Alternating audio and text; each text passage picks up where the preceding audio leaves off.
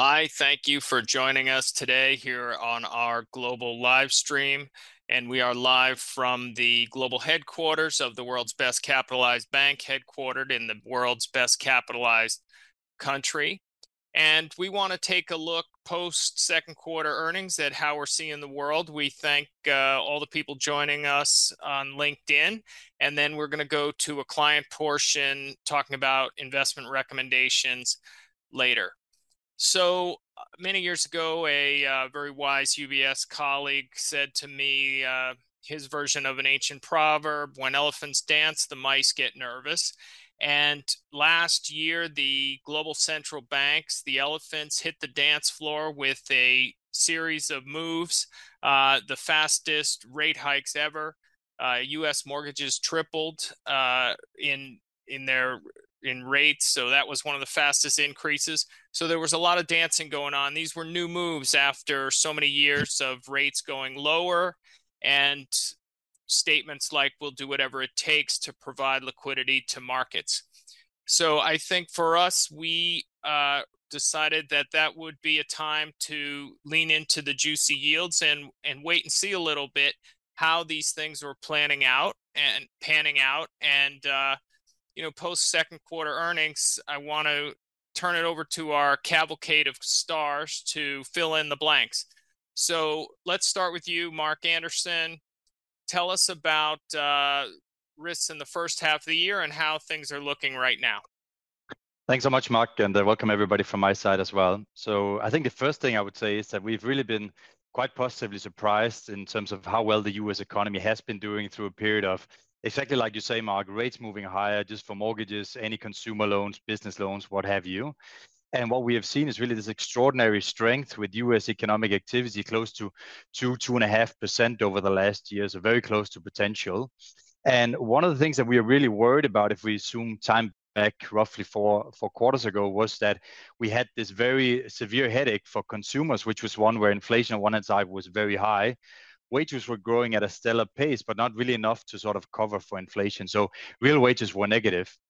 However, what we saw the US consumer do, and never underestimate the US consumer, I learned 20 years ago when I started this business here, is for them to really continue consuming. And what we saw was really leaning into some of that savings that had been sort of put aside during COVID. And we've seen sort of savings rate coming down, credit card spending going up. But what the consumer has managed is essentially to live through this more difficult period. And what we see now on the following page is that with inflation rates starting to come down more meaningfully, both on a headline and a core level, is that we've really started to move now to a situation where we have positive real wage growth. And that's something that we believe puts us in a situation where we are unlikely to see an economic recession, in particular in the US, over the next 6 to 12 months, and which really gives us a bit of a different landscape. And something we talk a lot about, Mark, is where we are in this cycle. We've thought late cycle for a long time. That's where bond is doing the best in risk-adjusted return, almost in all occasions relative to equity markets. But as we're sort of stepping into a bit more of a potential stable economic environment, at least equities have the potential to do reasonably well over our tactical horizon as well. And last little thing I would note, Mark, is just on the last page here with corporate earnings. We've seen it in the second quarter results, is that not only does it appear as if corporate earnings in the US have troughed, but we're also starting to see that revisions, which were negative just a few months back, have started to move upwards on this more positive economic environment when we're listening to the guidance of the majority of companies in the US, but frankly speaking, also across the world, Mark. Okay, so I think you'll hear a lot in the news, perhaps, about, well, is the U.S. consumer finally spending down that excess savings? It's lasted a lot longer than people anticipated. But I think some of the points that you raised, Mark, are, well, that's while the excess savings is getting spent down, now we're seeing the real wages rising, which gives consumers some spending power. And of course, also the yields on savings accounts is also adding a little bit to people's spending power. So really, like you said, counting out the American consumer just yet, that's been a mistake, and we don't want to do that too early. Now, flipping, China has disappointed, and I think the Chinese consumer is also disappointed a bit as well. So can you walk us through that region of the world and how we're thinking about it?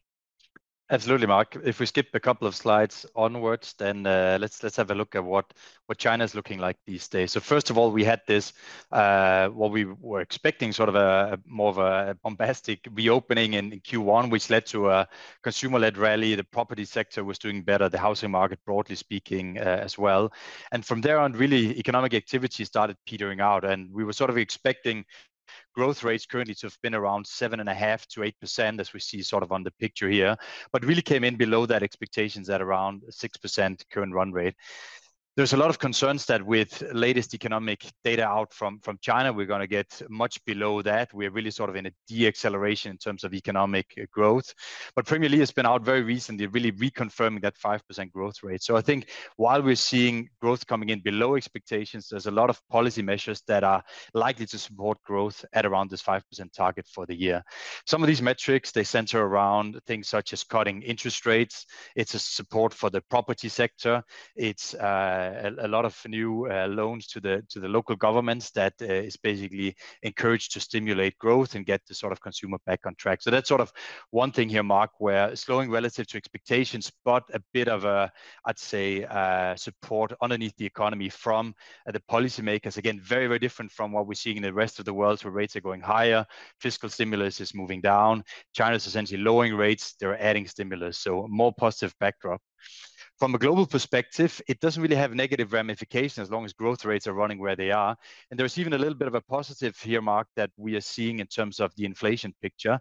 We're essentially seeing that when we look at producer prices or any sort of inflation metrics in China, they're more struggling with deflation, to be honest. So the prices that we are importing in the other parts of the world, also here combined with a weaker CNY at the moment, so the Chinese currency, we're essentially seeing a bit more of a deflation being imported from the West. So that's a positive in this picture, where we note, Mark, that inflation is such a crucial component here for economic activity to stabilize and for central banks to next year coming back in a more of a supportive fashion for the world economy and equity markets as well.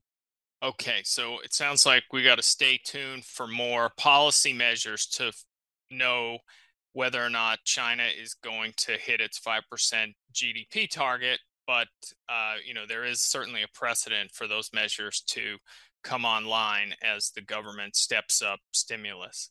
Thank you for joining us from LinkedIn. Make it a great day. UBS Chief Investment Office's investment views are prepared and published by the global wealth management business of UBS AG or its affiliate, UBS. This material has no regard to the specific investment objectives, financial situation, or particular needs of any specific recipient and is published for informational purposes only. As a firm providing wealth management services to clients globally, UBS AG and its subsidiaries offer both investment advisory services and brokerage services. Investment advisory services and brokerage services are separate and distinct, differ in material ways, and are governed by different laws and separate arrangements. In the USA, UBS Financial Services Inc. is a subsidiary of UBS AG and a member of FINRA SIPC. For information, please visit our website at ubs.com/working with us. For a full legal disclaimer applicable to the independent investment views produced by UBS, please visit our website at ubs.com/CIO-disclaimer.